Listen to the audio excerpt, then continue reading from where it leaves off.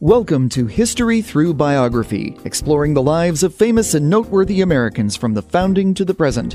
And now our hosts, authors Joe Farrell, Joe Farley, and Lawrence Knorr.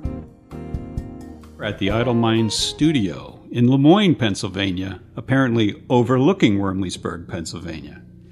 And our topic today is the Battle of Gettysburg, something the three of us have written about and investigated over the years.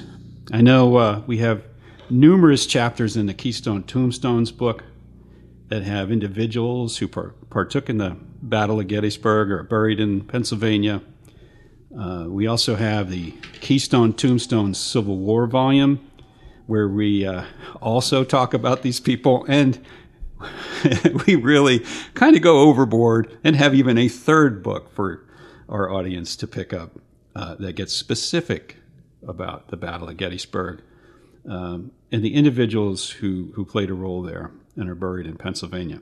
And I'm going to kick off today's discussion talking about the highest-ranking soldier killed at the Battle of Gettysburg. His name was John Fulton Reynolds, and he lived from 1820 until July 1st, 1863.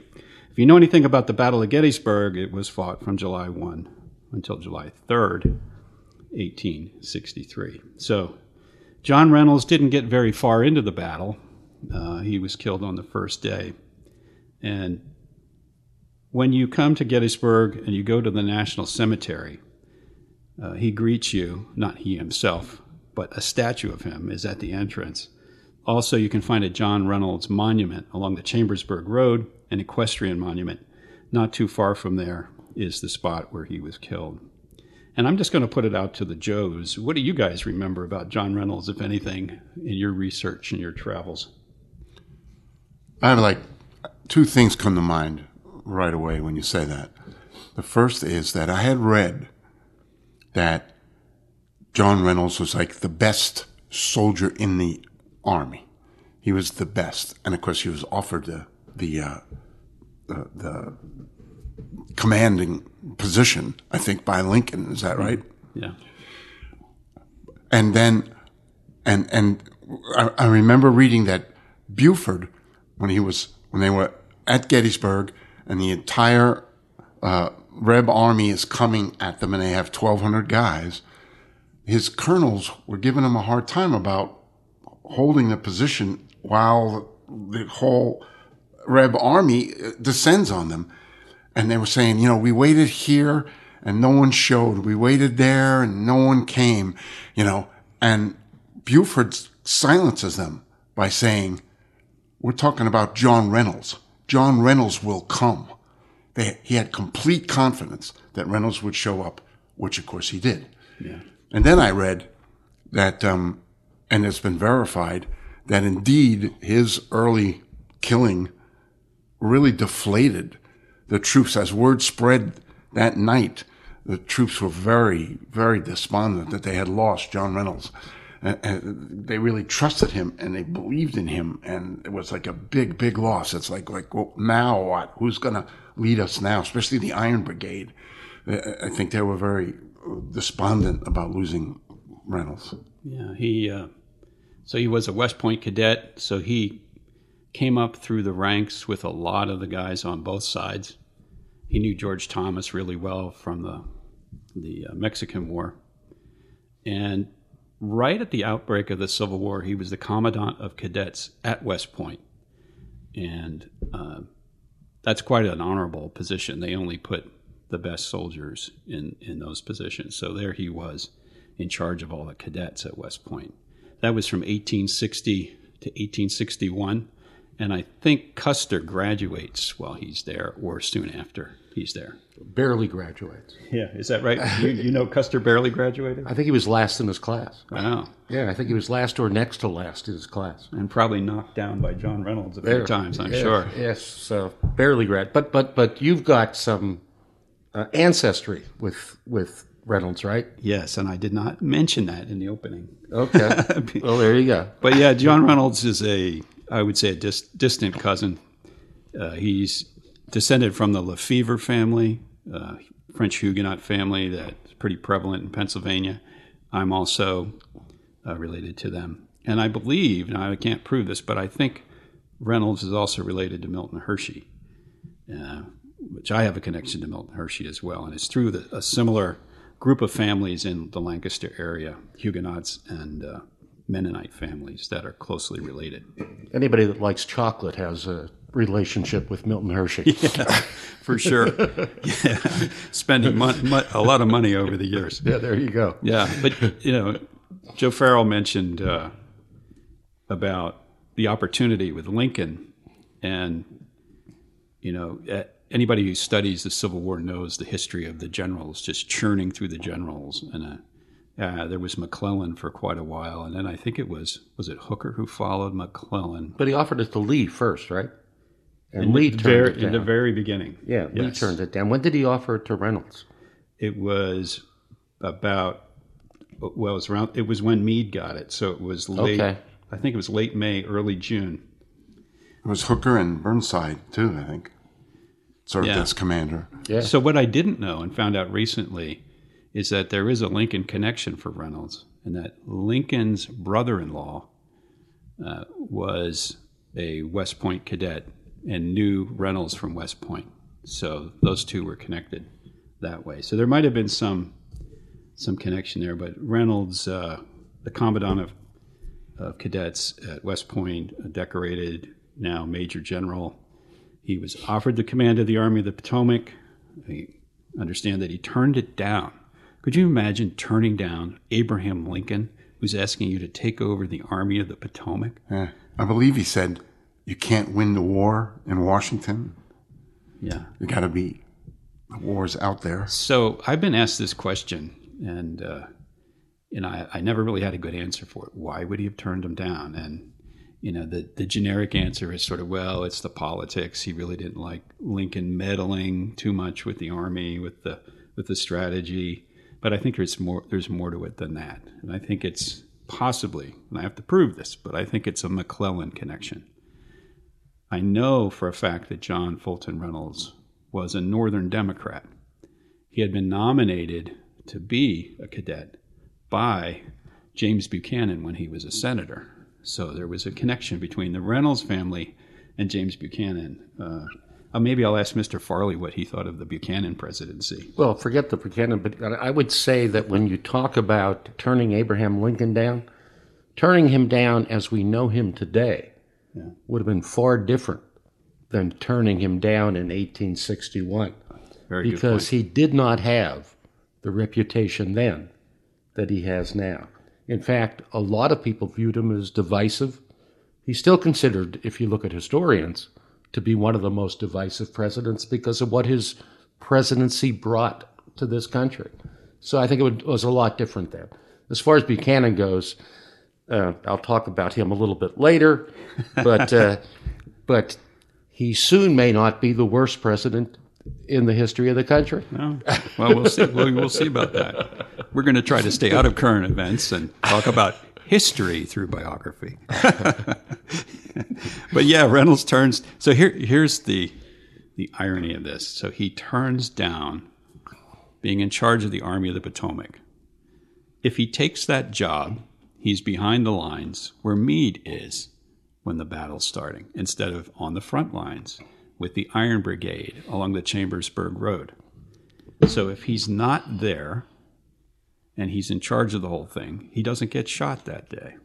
He doesn't die. So that's one of the unfortunate things. It's like the first engagement he has after he turns down this role, he's killed. No, there's no conspiracy here. We don't think he was assassinated or anything. But his death, some have thought, might have been caused by friendly fire. Most likely caused by a sharpshooter, though. Some say from Alabama. So one of the other things is about the whole Meade thing. I believe Meade was actually his subordinate, but then Meade was the next man asked, and then Meade accepts the command. So it's like Meade and Reynolds, in a sense, flip roles. And Reynolds and Meade, I think, had a pretty good relationship. Meade really trusted him, certainly to be in the position he was in that day. So, and then one of the follow-up questions is, would Lee have escaped Gettysburg had Reynolds been in charge? Yeah, so if you think about the end of the battle, the day after Pickett's charge fails, Lee is beaten. Lee is in Pennsylvania. Meade has a stronger army and could attack, but he doesn't. So why doesn't Meade attack? And then the whole way back to the Potomac takes a week, and the weather's nasty, the river's high. Lee gets trapped along the river, and Meade doesn't take out Lee. He doesn't attack him as vigorously as certainly Lincoln wanted him to. So, you could think, well, what would have been different, if anything, if Reynolds had been in charge? Would Reynolds have? We'll never know. But maybe Reynolds would have been more confident in command and might have been more aggressive. Yeah. What if Grant had been in charge then? Do you think he would have stopped? No. Which kind of brings me to Grant. So if you play this out and Reynolds wins the Battle of Gettysburg instead of Meade, does Grant get picked over Reynolds to be the guy the rest of the way? Or do you think Lincoln sticks with Grant? I think Reynolds would have been in charge. Because of Reynolds' history. Yeah, Grant had nowhere near the pedigree that Reynolds did. Sure. Correct. Yes. Yeah. That's true. All right, so now play this out. Play this out. One last little bit here before we break. We've been to Grant's tomb, that magnificent tomb honoring Ulysses S. Grant in New York. Would John Reynolds have been president instead of Grant? Something to think about. I don't know. Did Reynolds have any political background before then? Did Grant didn't either, but there were other guys that we'll talk about later that did have a political background. So I wonder about that. That's a good question. Very good question. You would think not, having turned down being the commander, that he doesn't want to get involved in politics. Yeah, what do you want to do? He was also the wrong party for the time. Yeah. You've been listening to History Through Biography, The Battle of Gettysburg. We'll be right back. Just released by authors Joe Farrell, Joe Farley, and Lawrence Knorr, Legendary Sports Figures Volume 1, with biographies of great athletes buried in Pennsylvania and New York, including Babe Ruth, Richie Ashburn, Josh Gibson, Gil Hodges, Arnold Palmer, Joe Paterno, Triple Tiara winner Ruffian, and many more. Available at www.sunburypress.com and wherever books are sold. This is History Through Biography, The Battle of Gettysburg. I'm going to hand it off to Joe Farrell. Well, one of the intriguing stories that I think I just, uncovered in doing research was the story of John Burns. I had visited the Gettysburg battlefield many times and drove past or stopped at the statue of John Burns and read the plaque there. But that really doesn't do justice to the story of John Burns. It just minimalizes it, I think. It's an intriguing story and a sad story in many ways. But John Burns was a veteran of the War of 1812, where he fought in numerous battles, including the Battle of Lundy's Lane, which was supposed to be the bloodiest battle of the War of 1812. And it was in July of 1814. And then he was also a veteran of the Mexican War, where he fought valiantly. And so when the Civil War broke out, he immediately volunteered. But he was 67 years old, and they sort of rejected him. They allowed him, though. So he was younger than you and I. So we'd have been lucky at the time. And older than me. Go ahead. Now, they permitted him to serve as a teamster, driving wagons of supplies and stuff for the Union Army for a short time, but then was sent home to Gettysburg, which I think might be a clue to his mental capabilities at the time. Do you think it was mental, or do you think it was the bottle? Oh, I don't know. Okay. I didn't read anything about the bottle. Okay. Is the bottle involved with John Burns? Do you know? I don't know. Oh, okay. I don't know, but he's Irish, right? I'm just kidding. Scottish. Scottish. Yes, Okay. he's Scottish. Well, then it'd be whiskey. Okay. But he was sent home to Gettysburg. How he came to live in Gettysburg, I don't know, and I couldn't find anything about that. He was originally from Burlington, New Jersey, is where he was born and raised in New Jersey. How he made his way to Gettysburg, I really don't know. I bet you it was by horse or wagon. Just kidding. In any event, he was appointed constable in Gettysburg. I guess being a vet and maybe knowing how to handle guns or whatever, he was made the constable in Gettysburg. And I think it was intriguing that when the Rebs arrived on the 26th of June, Jubal Early took over the town, and they arrested Burns because he was putting up such a fuss. So on June 26th, when Jubal Early arrived and took over the town of Gettysburg, Burns was using his authority and resisting so badly that they jailed him. They put him in his own jail. It was just like trying to prevent them from taking horses and threatening them and arresting them, and all. So they jailed him. So Early was early to the battle. But anyway, I'm digressing. So what's interesting is, and gives you a look at his character, is when the Rebs started to leave town, leaving Gettysburg, on their way further north, they released him. On the 30th of June, they actually released him. He arrested and jailed a number of early troops that were like the stragglers, the last ones out of town. He arrested them and jailed them and held them until Buford arrived and turned him over to Buford. Now that's a cantankerous character. Yeah, actually, they may have straggled because they wanted to be arrested. They may have seen that as their best way.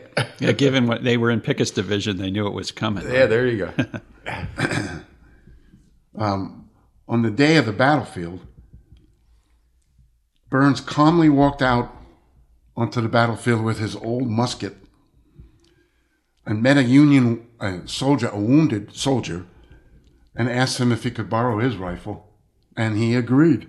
And so he borrowed the newer musket from the wounded soldier, and the soldier gave him cartridges, which he filled his pockets with. And it was quite a sight, apparently.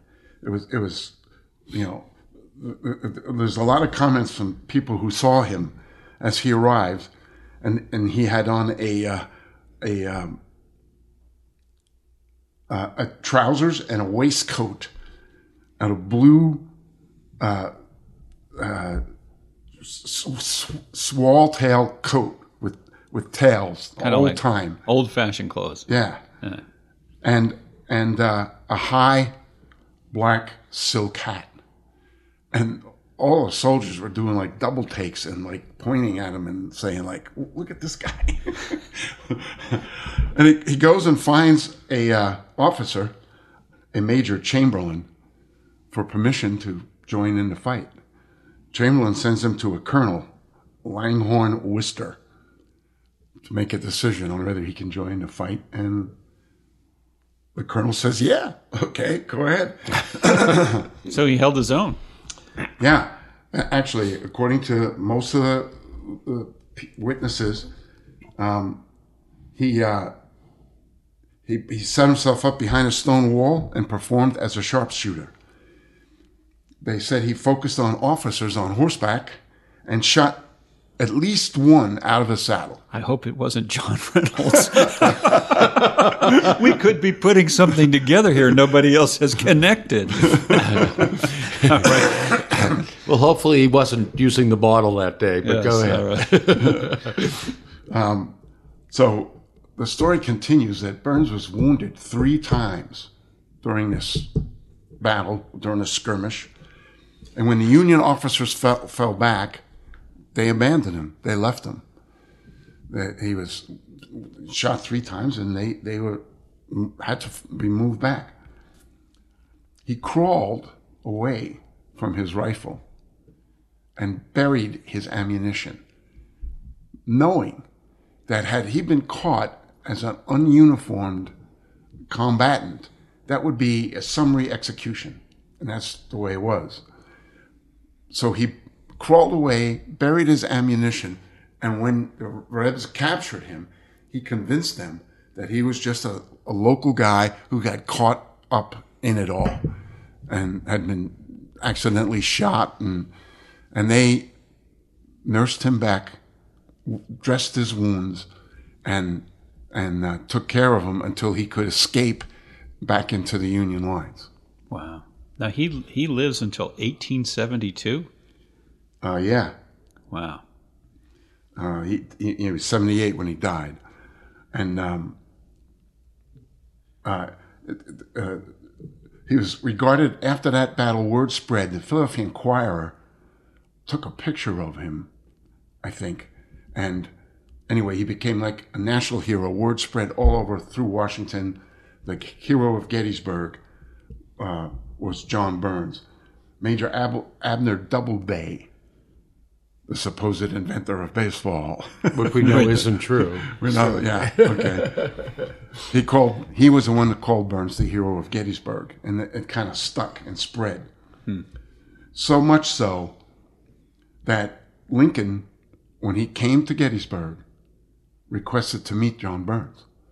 Now that's amazing. They walked together from David Wells' house when Lincoln arrived. He was staying at the David Wells house, and he asked to meet Burns, and Burns and him walked from Will's house to the Presbyterian Church on Baltimore Street.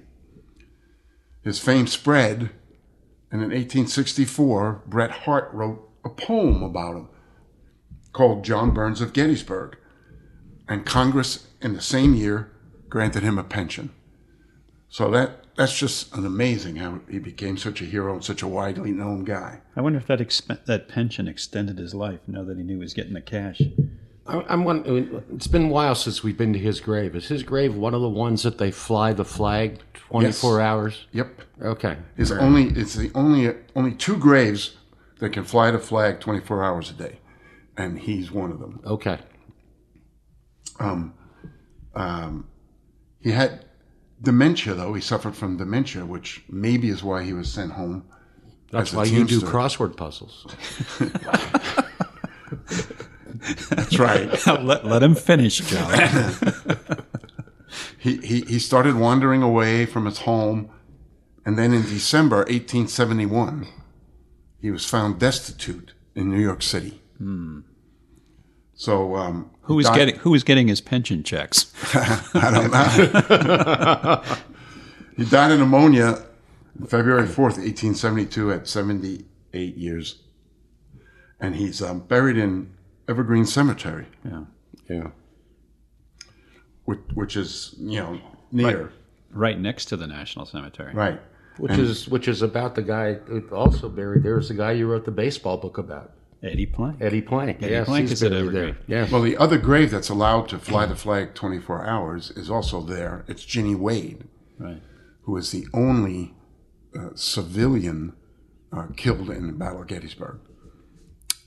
This is History Through Biography, the Battle of Gettysburg. We'll be right back. Explore Sunbury Press books and find the work of talented authors in many genres. Ars Metaphysica is our spiritual, new age, and metaphysical fiction imprint. Among our titles, works by Kareem El Kousa, such as The Kabbalistic Visions and Phoenician Code, Chris Fenwick's The 100th Human, and Michelle Willard Hoffer's The ABCs of Narcissism, Soaring Past Toxic Partners. Find these and other intriguing works at the Ars Metaphysica tab, and all works of nonfiction and fiction at sunburypress.com. This is History Through Biography, the Battle of Gettysburg. I'm going to hand it off to Joe Farley. Yeah, hi. I'm going to talk about John White Geary, who's one of the most interesting men, and I'm a historian. I've studied history my entire life. One of the most interesting men I've ever read about, and I knew very little about him until we started this project, where we began exploring famous Pennsylvanians. And he's certainly one of them. He was born near Pittsburgh in 1819. In college, he started at age 14. He went and studied law and civil engineering, but had to drop out of college because his father died, and he assumed responsibility for all his dad's debts. And then he went to work as a teacher in engineering and in land speculation, earned enough money to pay the debts off and go back to college and graduated. And it's clear, based on his later life, which we'll talk about, that he viewed higher education as very, very important. How old was he when he went back to college, you know? Well, it was 1941 when he graduated. 1841, but yeah. Oh, 1841, yes, when he graduated. But he started at 14. Right. So there you go. As a young man, he was very active in the state militia. And then when the Mexican War broke out, he was commissioned as a lieutenant colonel to serve in the Army. And during the Mexican War, I mean, this guy, he was 6 foot, at the time he was a huge man, 6'6", weighed 250 pounds. He was an inviting target. Yeah. A very inviting target. And in the Mexican War, he distinguished himself in a number of battles. He was wounded 5 times in the Mexican War. Later on, when we talk about the Civil War, he gets wounded 5 more times, including one time where people think a cannonball struck him in the chest. Well, that's when he was running for governor. He was telling that story. Chancellorsville. Sure. Oh, okay. He was knocked unconscious. Wow. Some people say the cannonball went by his head. Other reports say it struck him in the chest and knocked him unconscious. I don't know which one is true, but he was knocked unconscious at Chancellorsville. But he returned from the Mexican War a war hero. And then President Polk appointed him to be the first postmaster general in the city of San Francisco. So he goes to San Francisco. He has to set up post offices. He has to set up mail routes. And he does such a good job at that when the next president removes him from that position, he runs for mayor and he wins that. So he obviously endeared himself to the citizens of San Francisco. Mm-hmm. But then he had taken his wife and 2 sons with him to Frisco. Shortly after the election, when he was elected mayor, she became very ill. And he sent her back to Pennsylvania. And that was been 1850. 2 years later, he had to return because she was deathly ill. Mm-hmm. And so he comes back to care for her. She passes away. And now he thinks, I'm going to be a farmer. I'm going to run my farm here in Pennsylvania. That's what I'm going to do. And then he gets appointed by Franklin Pierce in 1856 to be the governor of Kansas. He was the youngest mayor in San Francisco's history. He now becomes the youngest governor in the Kansas territory history. And he walks in there when it's called Bleeding Kansas. Right. You know? And he finds it intolerable. He's anti-slavery, but he finds the forces of pro-slavery and the anti-slavery factions to be unbelievably impossible to deal with. In fact, later on, he recalls his time in Kansas, and he was getting death threats when he was in Kansas the whole time because of his anti-slavery stance. But he said, I learned something more about the depravity of my fellow man than I ever knew before. That's how he described his time in Kansas. It was a difficult, anything I've ever read. So that was the Civil War right before the Civil War. Yeah. So when Buchanan, who we talked about a little earlier, gets elected. The second to worst president ever, according to you, yes? Okay. That's right. Well, second or third. Okay. He becomes, he resigns because he views Buchanan as pro-slavery. Mm-hmm. So he resigns, again comes back to Pennsylvania to be a farmer. But then the Civil War comes.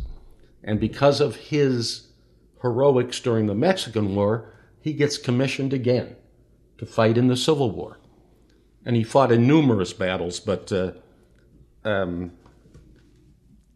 Gettysburg was one, and that's what we're talking about. And he was involved on Culp's Hill.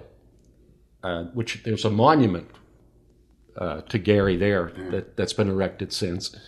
But the wild thing is he made a horrible mistake during the battle. Because there was so much attention being played to the Union Army flank away from him, he was told to follow another brigade and get over there and reinforce them. And he followed the brigade and somehow lost them. Oh, gosh. And he marched off the battlefield. And what saved him was he got back to Culp's Hill as the rebels were attacking, and he led a fierce counterattack that drove them off the hill. So as it turns out, he wasn't needed where he was being sent, which saved him. And then he led this heroic counterattack, which turned out to be something that cemented him as a war hero. Perhaps the hand of God guiding him, or good luck. So, but he also fought, like I talked about the Chancellorsville. He fought there. He fought at Lookout Mountain. He fought during the entire Atlanta campaign and Sherman's march to the sea. And in one of the battles, his oldest son, who served with him, was mortally wounded. And he died in Geary's arms. Wow. Yeah, his oldest son. That's quite a story. And it didn't stop him. I mean, he kept fighting and fighting and fighting the whole way. Do you know what battle that was when his son was killed? I forget which one that was, to tell you the truth. But it was probably, I think it was in Tennessee where that happened. Yeah, that they were in a battle with the Confederates, and his son was mortally wounded, and he held his son till he died, which I can't imagine. No. I just can't imagine that. And then, so he came out of the Civil War again, a war hero. Yeah. And then he ran for governor of Pennsylvania. Now, he had served as mayor of San Francisco, their first postmaster, first mayor, governor in Kansas. Now he runs for governor of Pennsylvania. This guy's still young.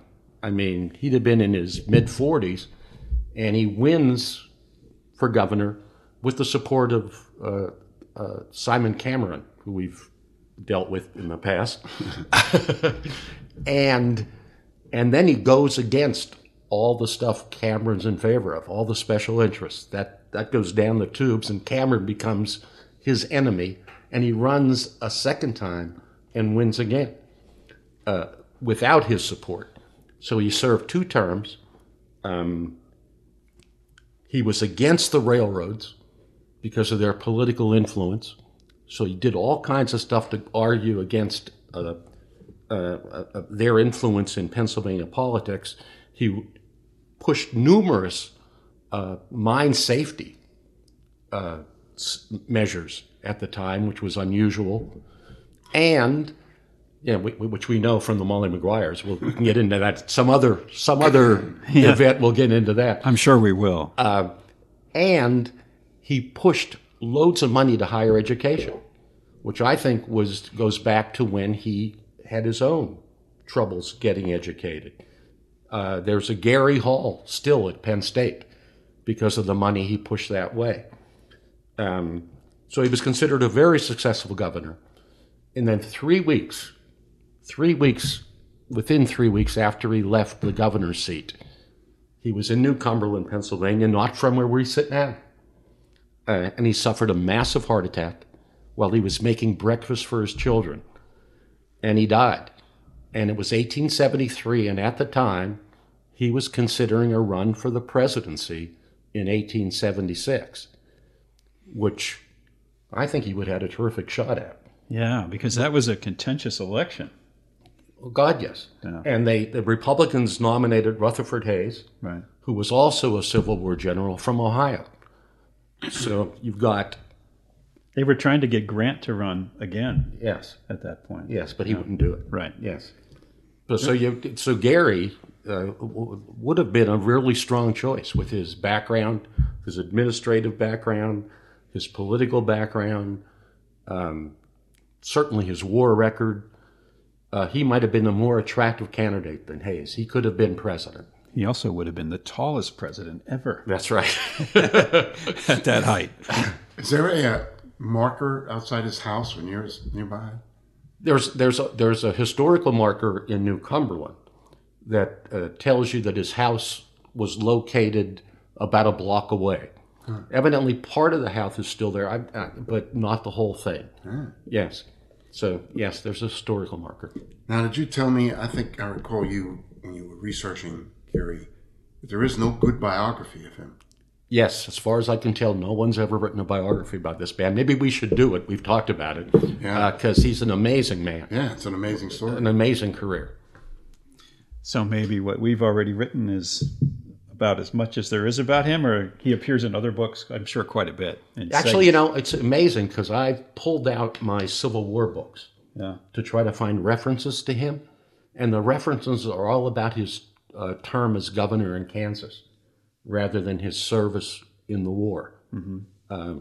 So even in the Mexican War, there's no reference. I mean, because I looked into that to prepare for this. All right. And as far as how long did he live in the New Cumberland area? Was it just towards the end when he was governor? Well, he had a farm in this area. Yeah. So he was coming back to this area and farming here prior to being governor, and then prior to the Civil War. And then afterwards, he was basically living in what's downtown New Cumberland now. He has a really nice grave in the Harrisburg Cemetery. Yeah. Okay, that's what I was going to ask you. That one was in Harrisburg. Harrisburg Cemetery. It's a real nice statue, and it was paid for by the Commonwealth. The Commonwealth of Pennsylvania paid for it. It's the only grave in that cemetery that actually has a statue on it, which is a statue of him. Mm-hmm. And similarly, there's a statue of him on Culp's Hill where he served so well during where he got lost, where he got lost, but came back and turned it around. All right, Well, we're just about out of time, and I'd like to thank you all for listening. This has been History Through Biography: The Battle of Gettysburg. Thank you for listening to History Through Biography. Be sure to check out our books, Keystone Tombstones, Gotham Graves, Murders, Massacres, and Mayhem in the Mid-Atlantic, Pennsylvania Patriots, Graves of Our Founders, and many more at sunburypress.com and wherever books are sold.